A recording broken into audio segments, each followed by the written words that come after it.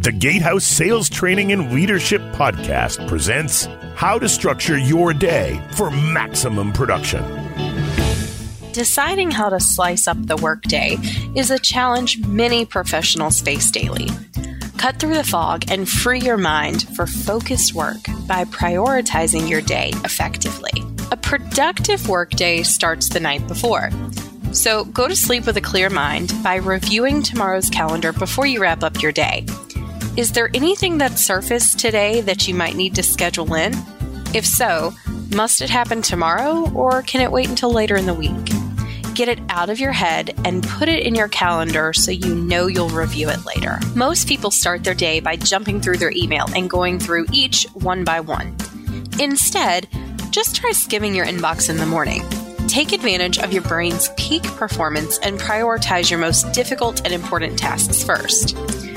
You will have allocated your best work to the highest priority tasks and feel empowered to tackle the smaller tasks more easily. Constantly switching from task to task throughout the day, though, will drain your focus and make you less productive.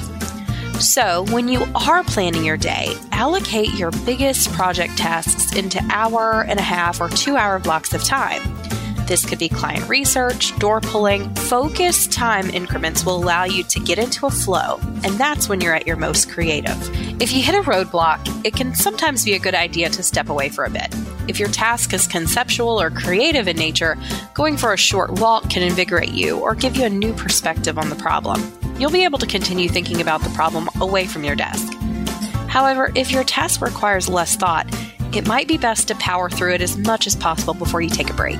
It takes time to recover from a distraction, so it'll be harder to get back in the groove later again. Also, when you're scheduling for the day, look at where your pre-planned meetings are on a map. Schedule in some door pulls and client drop-ins based on those locations. Also, if you live in a busy city, steer clear of certain areas at certain times based on traffic. You don't want to waste time and mileage driving back and forth. Consider your energy as your most important resource. The more you pay attention to how your mind and body deal with different kinds of work at different times, the more effective of a salesperson you will be. How to structure your day for maximum production.